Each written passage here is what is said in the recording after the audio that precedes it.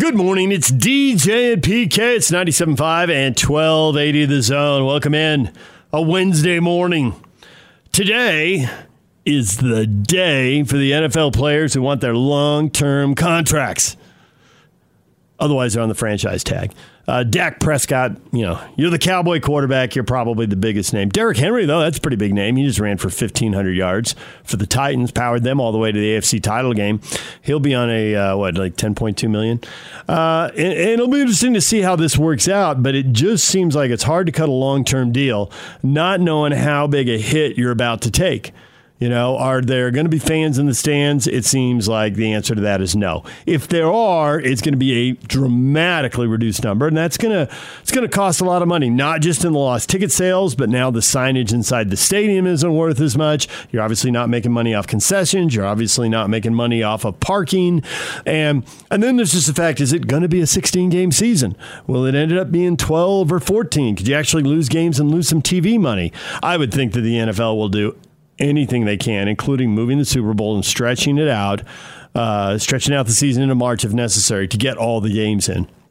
Normally, moving the Super Bowl is a major problem. But the thing that makes that such a problem is there's all the parties, there's all the hotel rooms that have been booked, and that's all pretty much out the window, right? Are we going to have a vaccine in time to have all of that? Hopefully.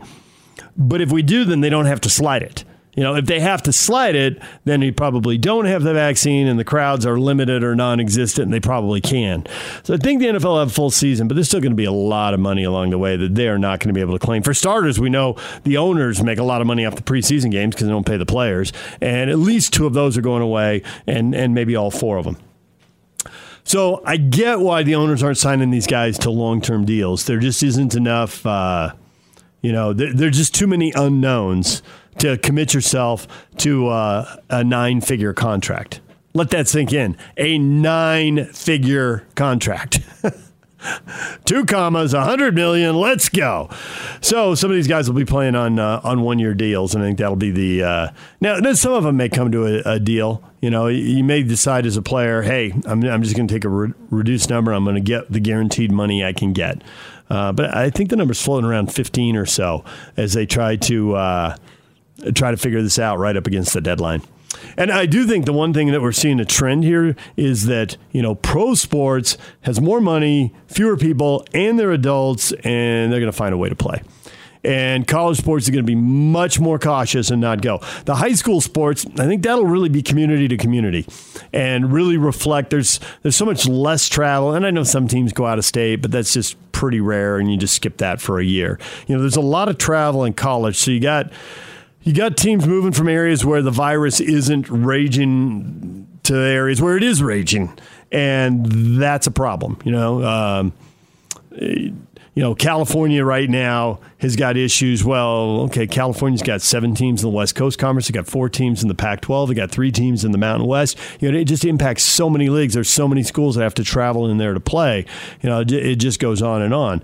Now with the pros, baseball and football could be impacted by that if a governor says, nope, we're not doing any of that. Nobody's traveling. Everybody's quarantining. It could be impacted. Basketball going to the bubble. On the one hand, they seem to have escaped it. On the other hand, they seem to be sprinting towards it because the numbers are huge in Florida. But it does seem like they've had less issues with the basketball bubble than soccer has had with MLS, where they've had more positive tests and a couple of teams pulling out. All right, DJ and PK. Coming up next, we're going to talk some college football. We're going to go under the assumption that there's going to be a season that looks reasonably like normal, although we won't have the non-conference games for at least the Pac-12 and the Big Ten. Brett Ciancia does the Pick Six previews, and he's always done Utah because in the Pac-12. He's added BYU in. He only does the Power Fives, and he's treating BYU like a Power Five. And we'll talk to him about how he views BYU and why, and where he thinks the Utes stack up in the Pac-12, which school's pulling away a little and which school's pulling away a lot. And we'll get to all of that next. Stay with us. Take the Zone with you wherever you go. Let's go. Download the all-new Zone Sports Network app on your phone and get live streaming of the Zone as well as podcast editions of every show. From Salt Lake to Shanghai, Provo to Portugal, or Ogden to Oslo, wherever you go, we'll tag along. Let's go. Download the new Zone app by searching Zone Sports Network wherever you shop for apps. It's the Zone Sports Network app from 97.5 1280 The Zone and the Zone Sports Network. DJ PK, it's 97.5 and 1280 The Zone. We're joined now by Brett Ciancia from Pick Six Previews. He joins us on the Sprint Special Guest Line. Sprint makes it safe and easy to get what you need online. Visit sprint.com for online services and local store availability. Brett, good morning. Yeah, DJ and PK, thanks for having me back on. I'm excited to talk some BYU. You've got the Ute and the Cougar previews out. It looks like you got the Ute. It's at 27th, BYU at 39. And we'll get to the Utes here in just a second. You write some interesting stuff and recap what you've thought of them over the last 2 years. But let's start with the Cougars. Kind of hard to figure out playing as an independent, this mix of Power 5 and non-AQ schools. But you have them down as basically a middle-of-the-pack Power 5 team. How did you come up with that? Yeah, exactly. So this year I added BYU to my Power 5 preview book. I mean, they certainly have the history for it. Their schedule is kind of a mix, like you said, between Power 5 and non-AQ. And, hey, you guys, BYU has a passionate enough fan base to deserve a spot. So I added them to the book. It was fascinating, really digging in. I always had a passing knowledge of BYU, but really digging into their history all the way back to Lavelle Edwards and the quarterback factory and all that.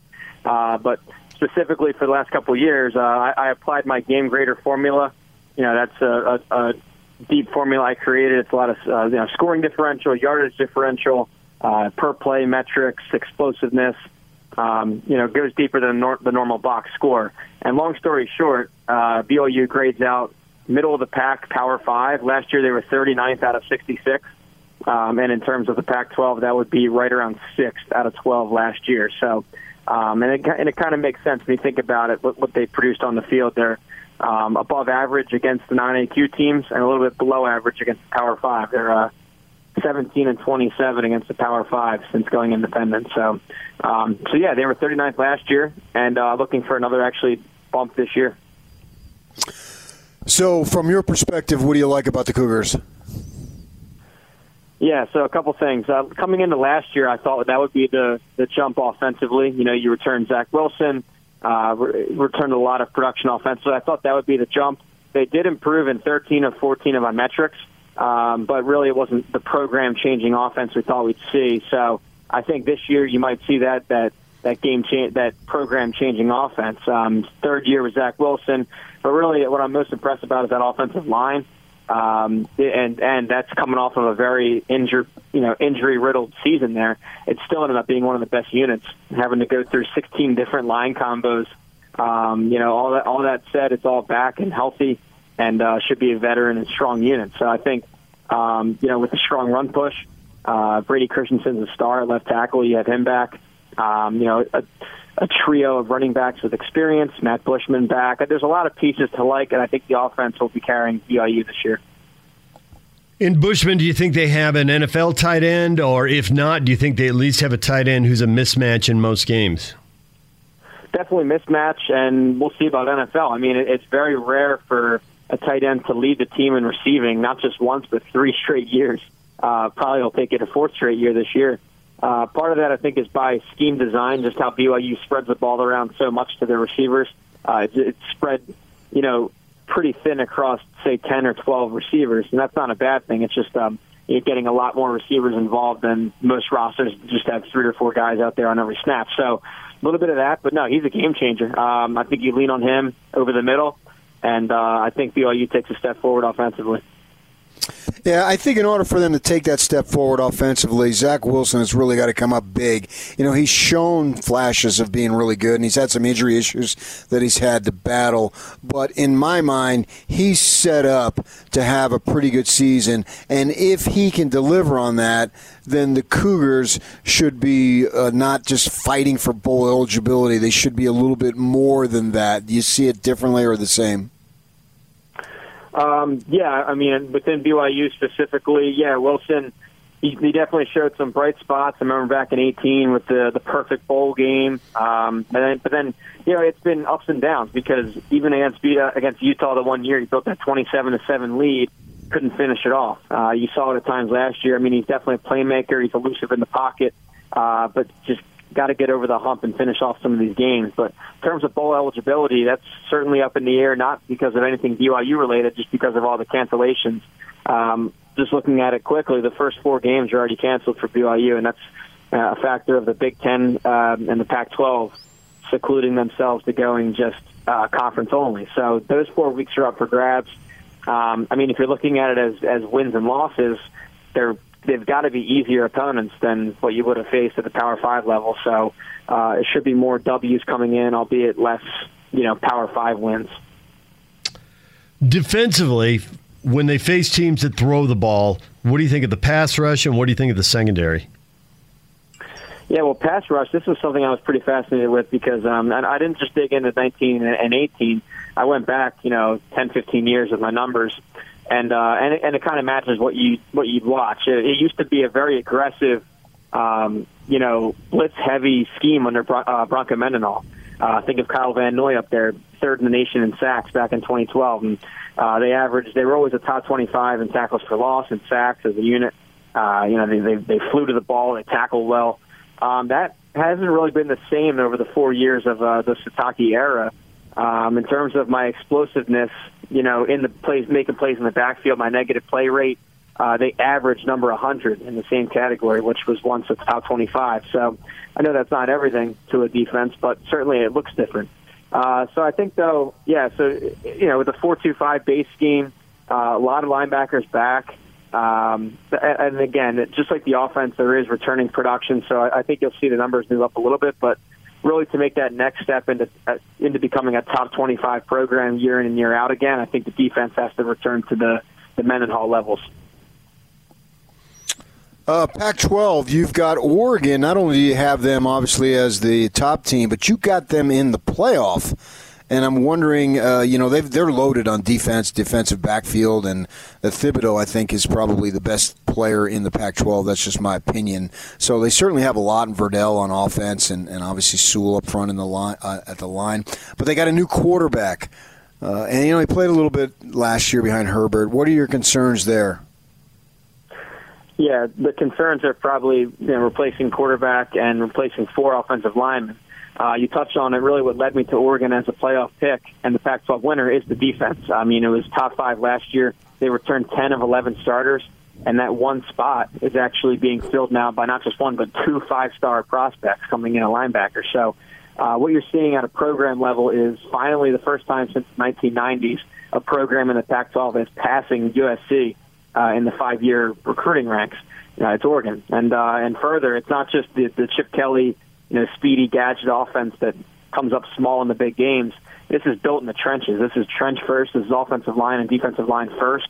Mario Cristobal, a line guru, building it from the inside out. So, yeah, you lose 4 linemen there, but the four guys stepping into those shoes were higher-rated recruits coming in. I know the recruiting rankings aren't everything, but with a proven staff and developer like this, I'm pretty confident. And lastly, real quick, at quarterback, it's Tyler Shuck coming in. He was behind Herbert last year. He kind of impressed at times in fall camp, but obviously behind Herbert, you're not going to play. So staff likes him. They also brought in Anthony Brown, a 2.5 or 3-year starter from Boston College, and not to mention the best offensive coordinator hire of the cycle with Joe Moorhead. So I'm pretty confident. This wasn't factored into the book logic back in May and June, but now with Ohio State off the schedule, this is looking like a possible undefeated season. So how big is the gap? How wide is the margin between Oregon and the rest of the conference? Yeah, that's what kind of led me to the pick, because when I wrote this thing, I had assumed Ohio State was going to remain on the schedule. This was, that was factored into the logic. I kind of had Ohio State winning that. So I said, all right, even if Oregon drops the Ohio State game in September, are they strong enough to go 9-0 in the Pac-12 and run the conference? And this year, I think that they are. A couple of things led me to that. Some of the usual Pac-12 teams that are up there fighting for 8, 9, 10 wins are going through transitions. Stanford's down again. Washington State loses Mike Leach in an offseason that's very short to install a new offense. Those two are down. Washington really has struggled offensively. Utah goes through a major roster change, and we'll touch on that. And then the last bit on Oregon is that their three hardest conference games, they're all in Autzen Stadium. They're all at home. So great schedule boost there. And, I think the gap this year is wide enough for them to potentially go 9-0. You never see that in the Pac-12. You see these teams beat up each other pretty well, and that's a testament to the depth of the conference. But this year I do think that Oregon has distanced themselves.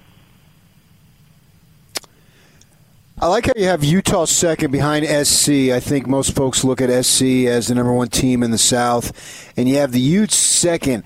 The thing that I find interesting is you respect them to the point where you've got them second, which is pretty good given the fact of all the losses they have, but you've only got, on your first team offense and defense, you only got one Ute, and that's Keithy at tight end, who really had a breakout season, and I'm excited to see what he can do with Ludwig in his second year under Andy, because Andy sure put him in position to succeed at a high level this past season. So even though you've only got one out of your first team offense, first team defense Ute, why are you giving them as much respect as you're giving them? Yeah, well, I think it starts with coaching. Now, you might be tired of hearing this, but this is definitely an unprecedented offseason, cutting out the 15 spring practices, all the summer camps and workouts. Now it's even looking like a shortened fall season. So what usually goes into my prediction logic is obviously my advanced stats, but then also a ton of film study, calls with coaches, calls with coordinators, spring games. And that last bit, spring games, has been cut out, obviously. So without that tool, I've had to rely a little bit more on coach continuity and staff continuity and scheme continuity, because there is some truth to that, rolling over year. And who better than Utah's defense at that? They're actually number one in my player development metric, which looks at the raw recruiting rankings compared to what they produce to the pros. It's amazing. Just a decade ago, we're talking about a Mountain West program, and now they're leading the conference in draft picks. Yeah, that's Utah. So, it'll be an extremely young an extremely young defense. This is a unit that definitely would have loved the spring ball. But enough of a proven track record with Morgan Scalley and their entire staff defensively that I think they'll produce a competent defense. Now, offensively, you touched on the two guys that made the first two teams. There's also three more Utes on my third team, Pac-12. So you have over half the offense there accounted for on the all-conference teams. It's star power at the receiver core and tight end, which I never thought would be true with Utah. Even 3 or 4 or 5 years ago, that was a roster hole at receiver. So a lot of playmakers now. They can go 3 or 4 deep there.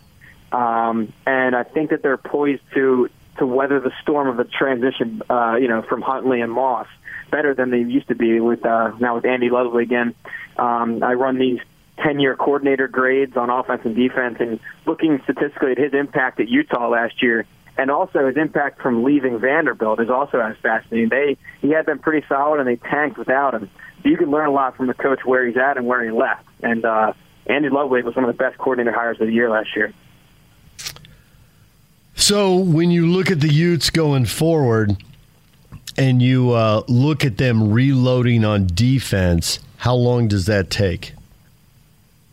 Yeah, so I think the front seven will be okay. It's the secondary that's very young, and that's not to say that they have star players there. I just think that the extreme youth without a spring ball and without most of the summer is going to be tough.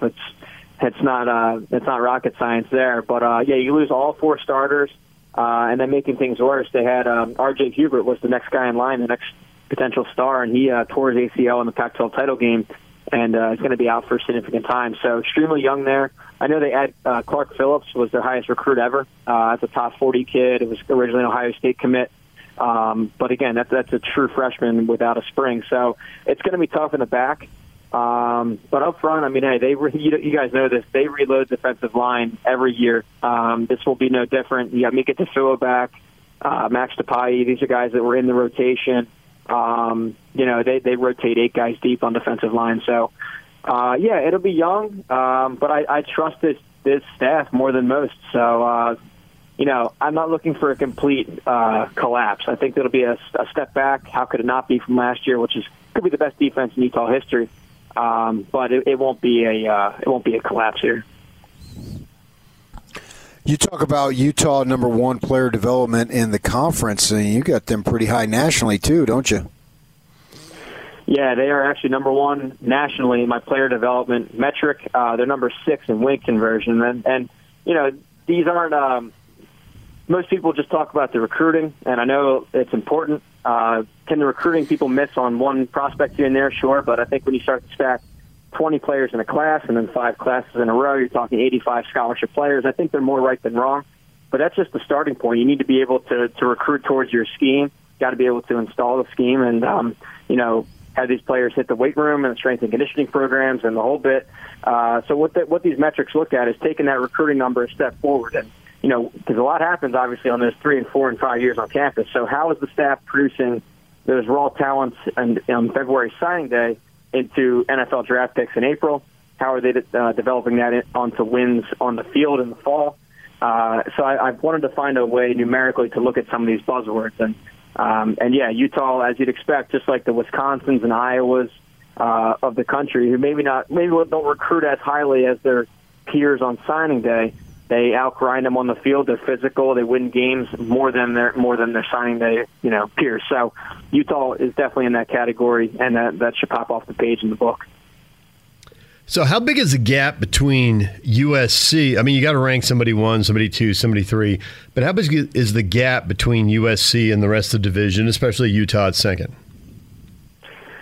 I think it's decent. I mean, it's definitely noticeable. I have USC 17th overall, and then Utah and Arizona State just outside the top 25. So you have a ranked team there. I think what really stood out to me is how much they return on offense. The way that Graham Harrell was able to come in there overnight, and this was a coach that I got to talk to in the preseason. It was fascinating how quickly he brought his air raid attack in. Of course, this is the quarterback from Texas Tech 10 years ago. He came in to tailback U, as it was once known, and turned this thing into an offensive juggernaut. So all those receivers are back except for Michael Pittman, but I mean, you have four All-American caliber guys at receiver. Keaton Slovis did this as a true freshman last year. So I think the offense will remain possibly the best in the conference.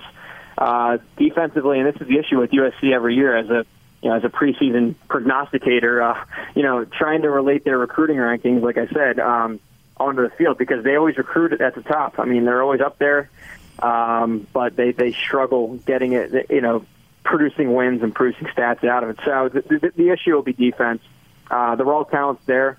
They brought in Todd Orlando from Texas, defensive coordinator. He had some ups and downs there, but how quickly will they be able to maximize the talent on defense? It happened overnight on offense. Can they do it on defense? But with that uncertainty, I have them outside the top 10, but high enough to win the conference, or high enough to win the division because of that offense.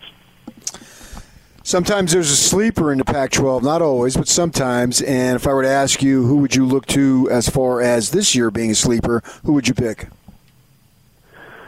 Well, I guess sleeper is a tough term. At Washington, I have number 16 overall, second in the North. I really put this in the book, though. They're an offensive coordinator away from being a playoff team every year and like a playoff caliber, fighting for a playoff spot every year. I mean, their defense, as you guys know, I mean, they're trotting out top 5 units every single season. And going through this coaching change, they promote Jimmy Lake, that defensive genius, up to head coach. So they retain that defensive backbone there. It's just a matter of, can they get this offense working? It's been brutal the last 2 years, ever since Jonathan Smith took over at Oregon State. So, I mean, if they can turn out a dynamic offense and start putting up 35, 40 a game, this would be a very complete program. So I don't know if that's for 2020 sleeper or just in general going forward, but if they get that offense woken up, then that's a great program. Another quick sleeper could be Arizona State. I see them in the top 25 of a lot of publications. They're right there for me as well. I think that Herm Edwards, remember back to when he was signed, all the Twitter people ran over to Twitter and started joking about that hire. I like to wait and look back 2, 3, or 4 years later, put my game grader formula on it and see how they really did. And he's doing awesome down there. I mean, it was a great hire. At the same time, everyone crowned Chip Kelly the hire of the cycle, and look at that collapse. So, fast forward to 2020. It's his 3rd year here. Jaden Daniels is an excellent quarterback. He showed that as a freshman last year. A lot of late game drives and wins, very clutch. The issue with Arizona State will be a double coordinator switch in a short offseason. They're scrapping their 3-3-5 defense scheme for an NFL-type scheme, bringing in Marvin Lewis. You'll recognize him, the old Bengals coach, is taking over as defensive coordinator. So some staff change, some star power change with Benjamin and Brandon Ayuk gone. But still, I think a strong enough team that could push for 8, 9, 10 wins. So Stanford had a great run, 3 Rose Bowls in the first 5 years for Shaw there in his tenure. He had 5 double-digit win seasons in the first 6 years, but the last 3 haven't been the same. They haven't even really been close, 22-17 over the last 3 years. Is that coming back? Has the ship sailed and it's a transition in the North? What's going to happen with Stanford? Yeah, I think it's both things, actually. I think that it's definitely a program transition. It's no longer your 2010 Stanford that was bullying teams around for 7 yards of carry and just, ball control, big offensive line. That's all gone. Now, it'll be better than last year for 2020. Last year they went through a ton of injuries at quarterback, at offensive line. I know they get 3 starters back that were injured during the season offensive line-wise, so it'll be a decent offensive line. But on a higher level, this thing has kind of collapsed from what we saw. Their window of opportunity, I think, has closed, especially with how Oregon and Washington are starting to recruit now in the North.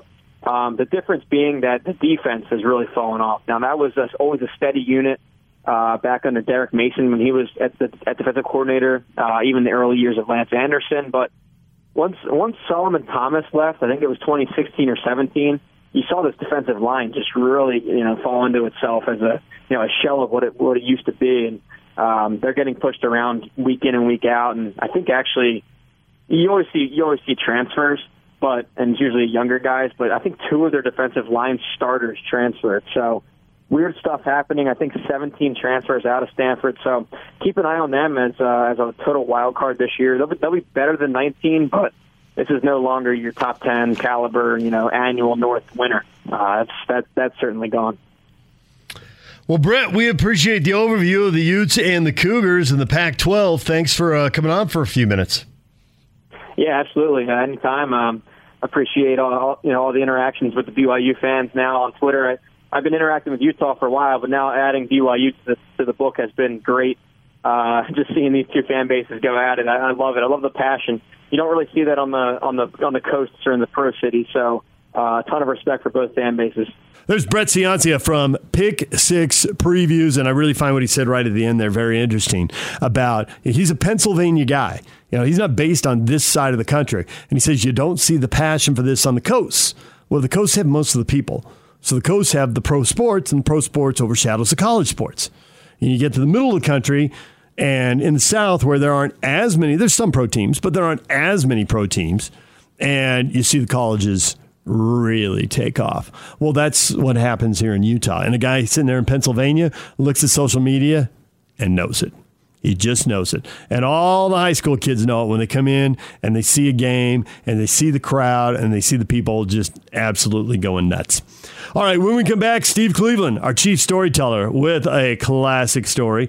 We will get to that, but also a word of warning from California. What I was talking about earlier, about how, there's 4 Pac-12 teams, there's 3 Mountain West teams, there's 7 teams in the West Coast Conference in California.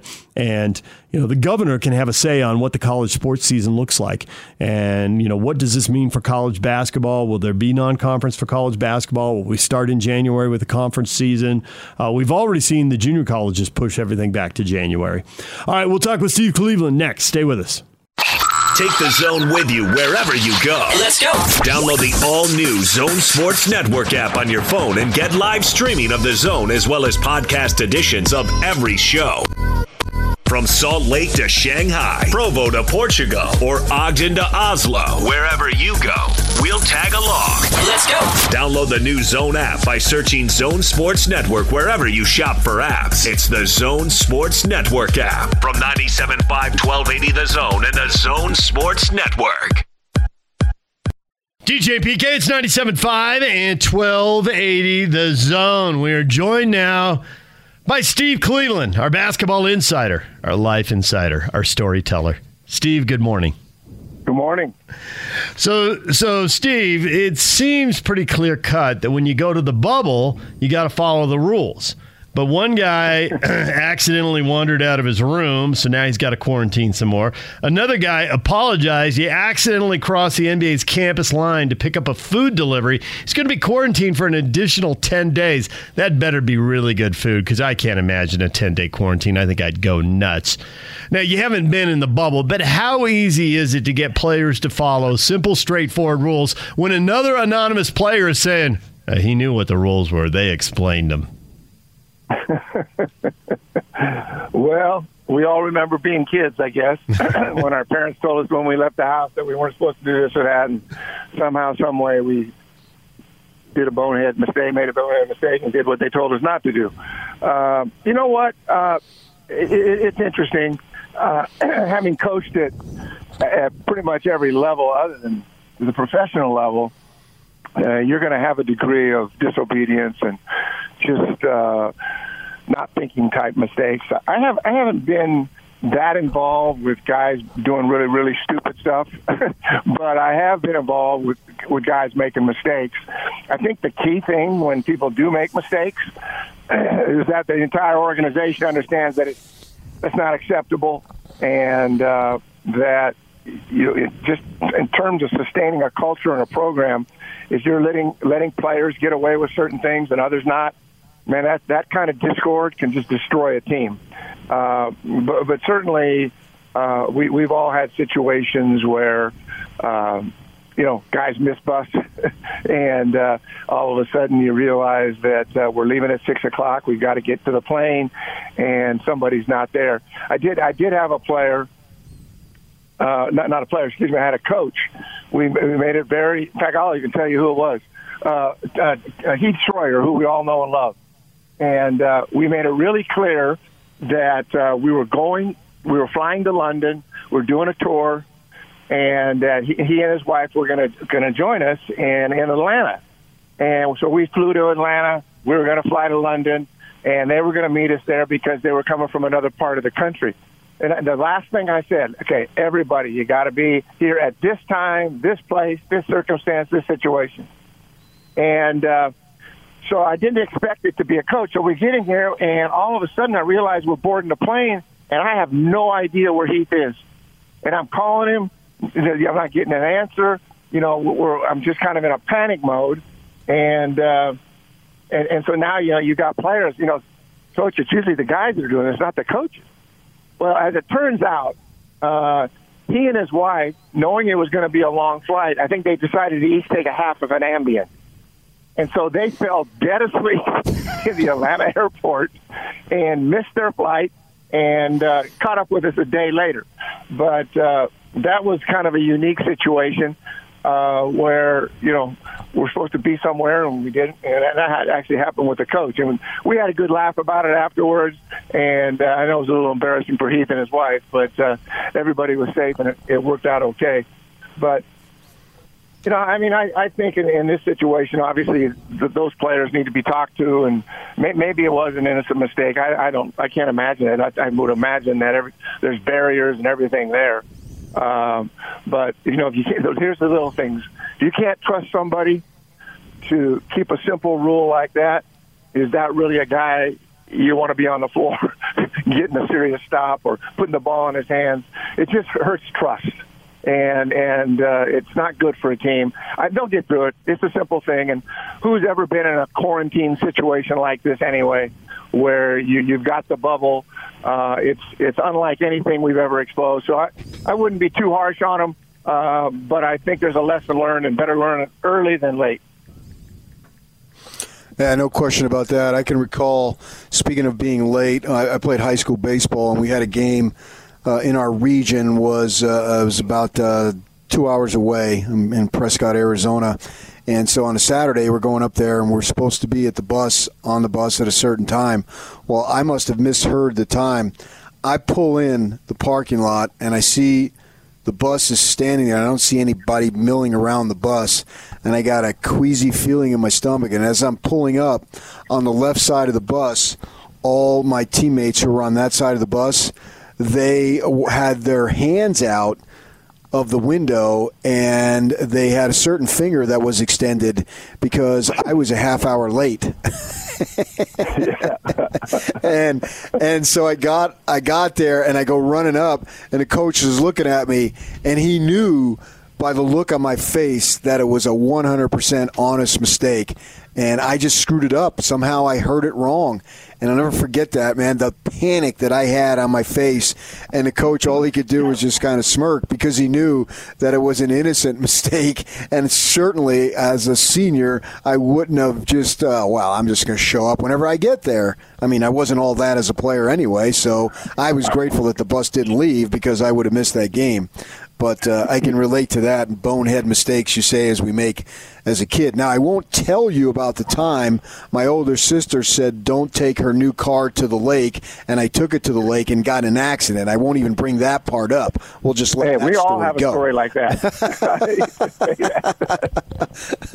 Hey, you're talking about getting to, go ahead. Go ahead. No, the thing that I wanted to ask you. Okay. Yeah, I wanted to ask you about this Wojnarowski thing with the comment. And, you know him, I know him.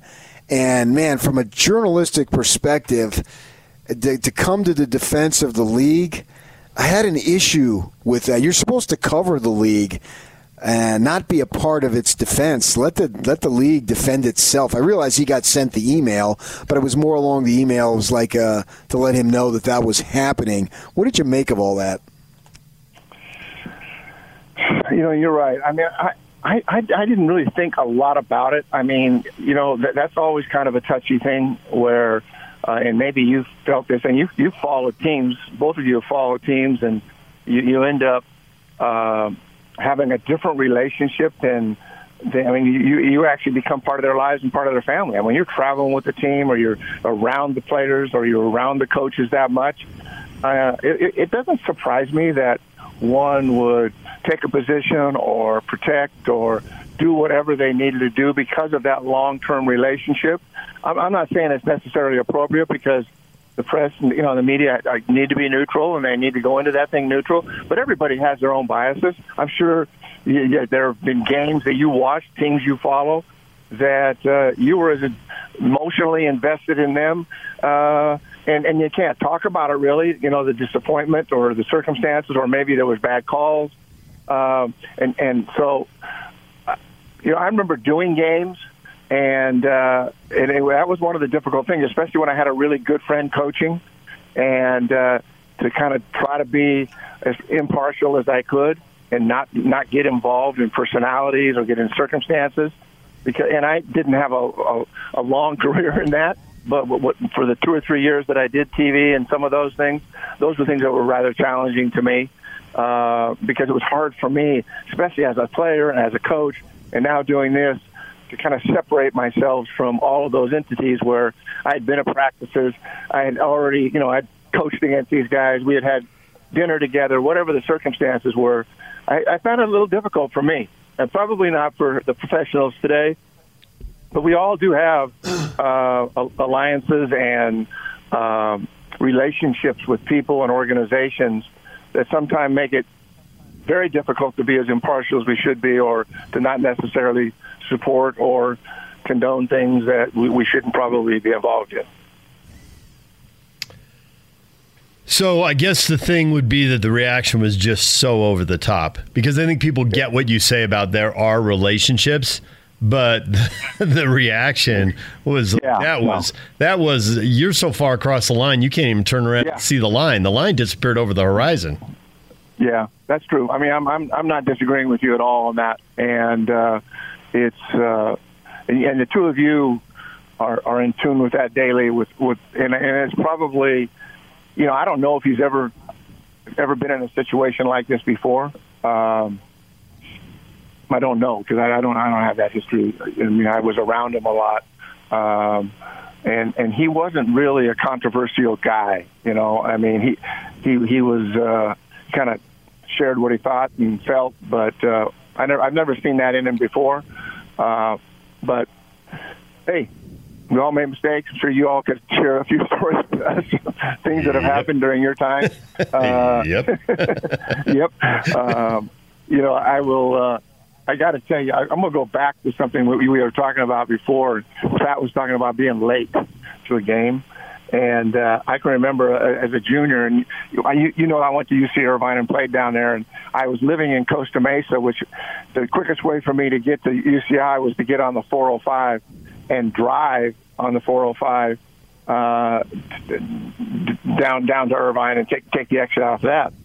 And so I knew when I had to be there to be taped and this and that. And what I hadn't remembered is to put gas in my car. And I can still remember driving to a game. It's the game time is at 8, and I'm leaving at 6. I got plenty of time to get there on time. But all of a sudden, I pull over on 405, and you know how busy that freeway is. There's no cell phones, and there was dirt and stuff and fences, and then there were some homes, maybe 100 yards. And I can still remember. I'm in my warm-ups. Okay, I'm in my warm-ups. I'm dressed. I'm ready to go. I actually haven't been taped. And I remember hurdling that fence and knocking on the back door of some elderly lady. And first of all, I just scared the living daylights out of her. But it was one of those things that here's a guy coming over her back fence. And I said, I've got a situation. I explained the whole deal.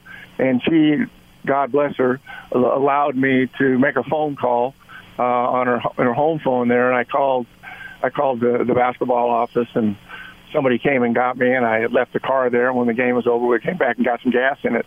So I tried to do all the right things and be on time, and but the circumstances didn't allow it when I didn't have gas in my vehicle. So that was a pretty panicky time, especially jumping out of that car and jumping over the fence over 405 down there in Orange County. So we've all done some things that don't really make sense, but life happens, right? That it does. There's no doubt about that. I remember I was riding with a friend when I was in high school, and I think we'd been playing basketball, actually. I'm not sure. And we're on the freeway, and the car just comes chugging to a stop, and the guy, he was a good guy, but he could be an airhead and a bonehead. And I'm like, Gavin, did we just run out of gas? He goes, no, we got to have a tank. I don't know what it is. And it was oil, and the engine had seized up. And he had to call his dad to come and get us. And, man, did I feel like an uncomfortable third wheel during that conversation. It's funny how we all have similar experiences. And you'll have to remind me to share something with you off the air. Oil on an engine and not getting over the grapevine. And the last thing my father says, do not let Chet drive. You were the only one to drive the car. I was asleep in the passenger seat. He was driving, and there was smoke coming everywhere. So I have a similar experience. I'm wondering, we've seen the reduction of football schedules with these teams going to conference only, and I've heard some, it hasn't been further discussion, but I heard some in passing that basketball might do that, and I'm thinking with the West Coast Conference, teams like Gonzaga and BYU, they rely a lot on a very good non-conference schedule to carry them as far as getting a good seeding. How big of a blow would it be to the West Coast if conferences just did conference only in basketball also? It'd be a huge blow because you get to that tournament either by winning the tournament or by developing a schedule and having a body of work that reflects playing teams from around the country, and certainly that would be a devastating blow. I'm a little nervous here. I mean, I'm living in California. Governor Newsom came out again yesterday and just locked everything down. I mean, one of the biggest challenges right now in California is schools, what to do with schools. And I have a good friend who's on the school board here in Clovis, and 8 school boards got together last night, 200 people in a Zoom meeting, trying to figure out when they're going to start school. You got parents who are scared to death about sending their children to school and what might happen there. And they're scared to death of what to do when both parents, are working, and what do I do with my children? How do I take care of them? I mean, that's a monster issue for families right now in California. I don't know how it is other places. And then you start hearing, about California state schools.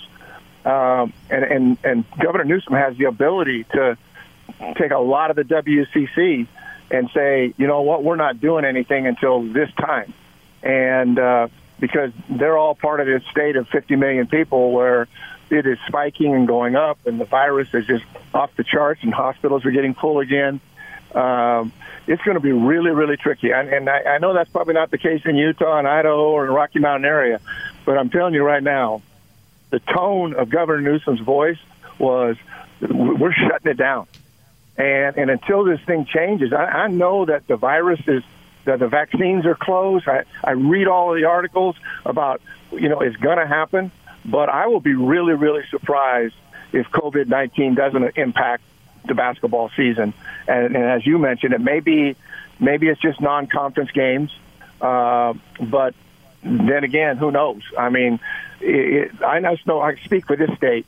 If anybody's going to do it, they are. And they've already, all the Division II schools have already, kind of shut down everything. When does that happen for Division I programs, or even for football? Mountain West Conference seems to be going forward, but they may be playing with nobody in the stands if that's the case, because right now people haven't figured out. As soon as they started letting people come into restaurants again, and I went out and I went to 2 restaurants to try to get in, stuck my head in, and it looked like pre-COVID-19. I mean, people there in the bars and the restaurants packed.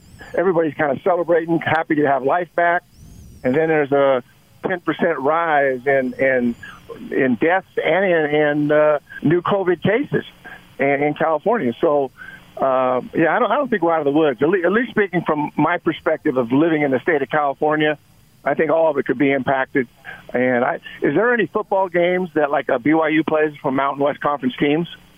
Yeah, Aren't they playing San Diego State? They play Boise State and they play Utah State. Okay. So Utah State, Boise State may not be an issue because Idaho and Utah, things seem to be a little bit normal. I was just wondering if they played any others. But, I wouldn't hold my breath on California. I mean, I just think it's going to get worse before it gets better here in terms of decisions. And, they just shut it all down again. And I know church-wise, nobody is going to church, but they said they shut all the church situations down again, restaurants, parks, everything has got shut down. So, my feeling is it's going to be really problematic and really difficult to determine who's NC2A worthy when you don't have an off season and you're playing a league that's, not a P5 conference, and typically, 3/4 of the league isn't going to postseason.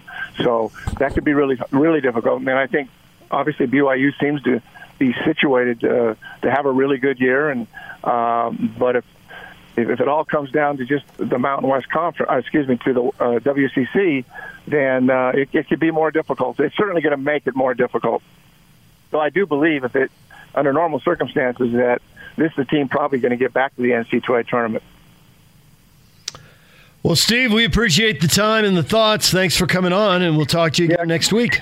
All right, guys. Take care. Have a good week. Steve Cleveland, our basketball and life insider. When we come back, what is trending? All the headlines next.